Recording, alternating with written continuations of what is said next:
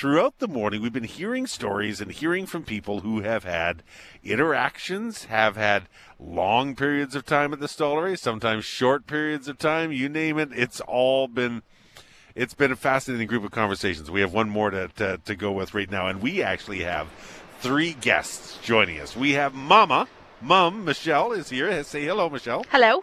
We have Cameron. Say hello, Cameron. Hello. And we have Big Brother Brady. Hi. Hi, great to have all of you. This is a story about a family because nothing ever happens here that the whole family doesn't experience. That's for sure, You're yeah. probably right. But Cameron has been having some issues. Well, Cameron started out having issues. He was born 3 months premature at 26 weeks. He started off cooking and growing and getting bigger at the Stollery at the Royal Alec. Yeah. But things went a little weird, and he had to come over to the other Stollery where they thought they were going to have to do surgery, and they did. And, we went back and forth a few times. There was some scary moments. We just about lost him a couple of times. There was a 2-week period where he had a 50-50 chance of survival. Wow. But he pulled through. He's the toughest kid I've ever met. And after 8 months, 254 days, Cameron finally came home and joined Mom and brother at home. And the 3 of us got to be a family together for the first time. Cameron, you need to speak out. What's on your mind? Or are you just looking for your brother Brady? My mind is crazy. Your mind is crazy. There's so much going on here today. I know, I get it, right? I think the speaker's through his ears. It's a little loud, too. Yeah, a little loud. I'll just turn that down a little bit. He's all right. And you also bring up a really good point that a lot of people are not that familiar with. The Stollery is a hospital within a hospital, generally at the university, but there is a satellite Stollery over at the Royal Alec. Yes, and I think people don't realize that. I believe there's 60 beds there, and that's where most premature babies or babies that just need a little bit of, a little oxygen or a little extra love at the beginning. They can't quite keep their temperature. That's where they stay. They stay there. They only come over here when it becomes surgical or something that they can't handle over there. And they handle a lot. But Cameron, it was his bowels and his lungs that caused us so much trouble, and we went kind of back and forth, and that was our trip across the river a couple of times. Yeah, could have been longer. Tell us about the experience here, because I talk about this being a part of a family. Like Brady's with you as well. You have Cameron. You have yourself. I'm a single mom, so I had Brady. He was 4 years old, so I had to, it was kind of a job. I would come to the hospital every morning at, 8 o'clock. I would spend the whole day here. At 4 o'clock, I'd go pick him up. I'd go back home, and then I'd come back in the evening, usually from 10 until midnight if I had someone to watch Brady. So it was definitely a challenge, and they were always making sure that I was looked after. There was lots of people to make sure that I was not alone, that I had people to talk to, that I had support no matter what I needed. There was always somebody that I could ask or talk to. They were so good. And I would think that there were many times that you had Brady here as well, right? So I did. Everybody was here, and he doesn't get forgotten, right? He still gets he's part of the whole family treatment. Yeah, for sure. And everyone loved seeing him. He actually put on we were in the PICU one night, and Brady put on a concert. He sat on Cameron's bed and he sang every song he knew. And when I looked up, all the nurses were in the doorway, and he was singing away all the songs he knew, Twinkle Twinkle and ABCs, and he was singing to his brothers. It was the sweetest thing. And so they were always making sure that Brady had he was looked out for too, and the nurses were playing games with him or talking to him or telling him jokes, so it was always good. Brady, do you like it here? Yeah, it's nice here. Well, this is where your star was born as a singer. Are you still singing these days? Yes. What kind of songs? Do tell. Well, there's a bunch of different songs, just any song that I've listened to. But what song are the choir doing right now? A bunch of Beatles songs. Beatles songs, yeah. Here Comes the Sun and Blackbird. Very nice. Those are good tunes. Outstanding. Cameron, how you feeling? What's going on here? What are you doing? You're busy. You're super busy this morning. Where are we going tonight? We're going to stay in a hotel, yes. Oh, very cool. How come? Brady has a speed skating competition in Rocky Mountain House, so we're going to go to a hotel, and there's a pool, right? Yeah. Yeah. Going to Rocky. Mm-hmm. How's Cameron doing these days? He's great. You know what? He's great. He got, so basically because of his premature birth, he ended up with cerebral palsy. Okay. So he is in a wheelchair. He has the use of his legs, but because of the way the scissor and the way their tightness, he can't walk. Okay. But he does have movement of them and movement of his hands. Yeah. He's in grade 3. Right? Yeah, he's in grade 3. I was like, wait a second, what grade is he in? It's a whirlwind. Yeah, right? And he's doing so good at school. He loves school. He loves his friends.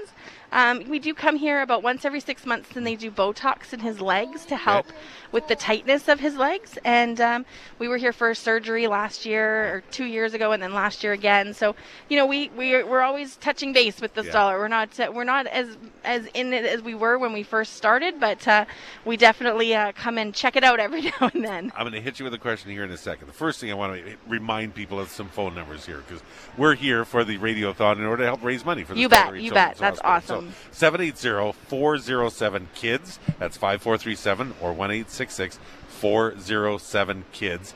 Easy to remember, even easier to donate if you have it available and you can. This is also a power hour, so Arctic Spas is going to donate up to $10,000 if we get 20 monthly donors. Doesn't have to be a ton. It could be $10 a month. It could be $20 a month. We amass 20 of those monthly donors. Bam, 10 grand. It'll work out really, really well. If you can help out, we would love for you to be able to take part, because we get to hear in these conversations what a difference this place has made. So I've asked other people this morning, Michelle. When somebody says, well, oh, yeah, your kid had to go to the Stollery, what was that like? What do you tell them? I mean, for us, it was life-saving. Like, he would not be here. Like, there's no ands, ifs, or buts. Like, he was too small. They had to put him on something called ECMO, which pulls all the blood out of his body and oxygenate it. And he was too small. They don't do it on babies under 3 kilos anywhere else in the world. And he was only 2.6 kilos at the time. But they said, we'll do it. We'll try. Let's it. And they did it. And he's here because of them. Like, there is nowhere else that would have done it on him that small. Yeah. And so for me, the Stollery is life-saving. Like, there's no, that's it. We would not be here as a family, as a whole unit, if it wasn't for the Stollery. And just the way this is set up, I know a big part of the future plans, and the foundation has certainly been talking about that too, is to have a standalone hospital at some point. So, you know, right now there's the satellite one over at the Royal Alex, like you said, with the 60 beds, and then there's the other stuff. To bring it all together and have it all in one. That would be amazing. Like, just a place for kids. Like, I mean, this is amazing in itself, but, you know, there's people, there's adults, there's, you know, people walking around, other adults. To just have a place for kids where they just get to be kids and then they don't have to worry about anything. I mean, that would be just amazing. I don't know how many times I've spent a little bit of time doing some fundraising or some promotional stuff on the beach. People always reference the beach, but there are so many different programs. I've been talking this morning about the donations. They can fund the pet therapy program for a while, or do some of those activities at the beach. Yeah. Without that, I mean, this is hard enough to go through at the best of times. If you can't help Brady have a little bit of fun while he's here, if you can't help Cameron power through, I don't know how many people would be able to handle it, right? Well, even for me, like, he was too small to go to the beach. He was only a baby. Yeah. Like, he couldn't really go to the beach. And but even there was one day they had Gord Bamford was here doing a concert, and I got to go and listen to that. And I mean, how cool is that? I'm sitting, 5 feet away from Gord Bamford while he's singing songs I've heard on the radio my whole, like, it was such a cool experience for me to get to do that. And just like, I'm stressed. This is not an easy situation, and just to have that little moment, that little memory is, so important, right? I don't know how many, you know what, and you bring up and I know it, and we've talked about it in the past, but I always think about, what about the other kids and how but the parents, you need that emotional support. You were going probably through one of the greatest nightmares of your life, right? After great joy, great nightmare of your life, and then to have that support to help you power through. Yeah, for sure. Like, you're not just powering through, you need some help. Yeah, no, there was always, and it's really isolating, right? Like, your friends try to be there, but they don't understand what you're going through. And at the beginning they come and visit, but everybody's busy with their lives and stuff, so it became really isolating. I was here by myself most of the time. My parents couldn't always be here. They were helping with Brady, so it was I was here by myself because I'm a single mom. So I I looked, I needed people to talk to, really. That was really just being open and being able just to talk to the nurses. Like, that was, for me, that was life-saving. Yeah, exactly. Like, just because I couldn't talk to him, there was a 2-week period I couldn't even open his isolette. Every time I did, he had to be dark and quiet for like 2 weeks. And so just having those nurses to talk to, the doctors to talk, anybody who would talk to me made such a difference. You know what's funny? You may have had to have been dark and quiet for a couple of weeks, but that has changed. Oh, yeah, for sure. Holy cow. Yeah. Fellas, Cameron, give me a fist bump, buddy. Nice job. Brady, give me a fist bump. Excellent. You can do the same, Michelle. Right.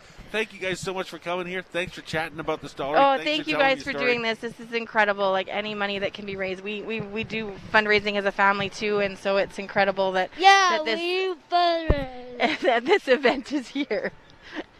Outrageous. And we do. We do what? A lemonade stand. A lemonade stand. Yeah. Very nice. The whole family does it? 2 lemonades. We've done 2, yeah. Good job. One at Grandma and Grandpa's house and one at the cabin. Yeah. I knew that once, so we go for about 10 minutes, and then he gets chatty, and right? he won't stop. Like, he will go nonstop, so you better cut him off. We'll be here all day. I have a little button. I can dial that down. Perfect. Cameron, Brady, Michelle, thank you guys so much for coming out. Thank you so much, Joe. Appreciate it. Hi, it's Shauna, and I might be a bad parent because my kids think French fries are vegetables. Hey, it's Ryan, and I might be a bad parent because I went out for wings when my wife was in the hospital after giving birth. Johnny here. I might be a bad parent because in my house, the tooth fairy gives pocket change. But we're not alone. Len emailed us and said his 6-year-old daughter's Tarzan moment going from love seat to lazy boy by curtains made him more proud than any dance recital. And Andy left his 2-year-old at the rink. All right, guys, I'm sure we're not alone. Like Andy's kid. For stories and confessions like this, make sure you check out our podcast. It's called Bad Parents, and it's available wherever you get your podcasts. I left a glove at the rink.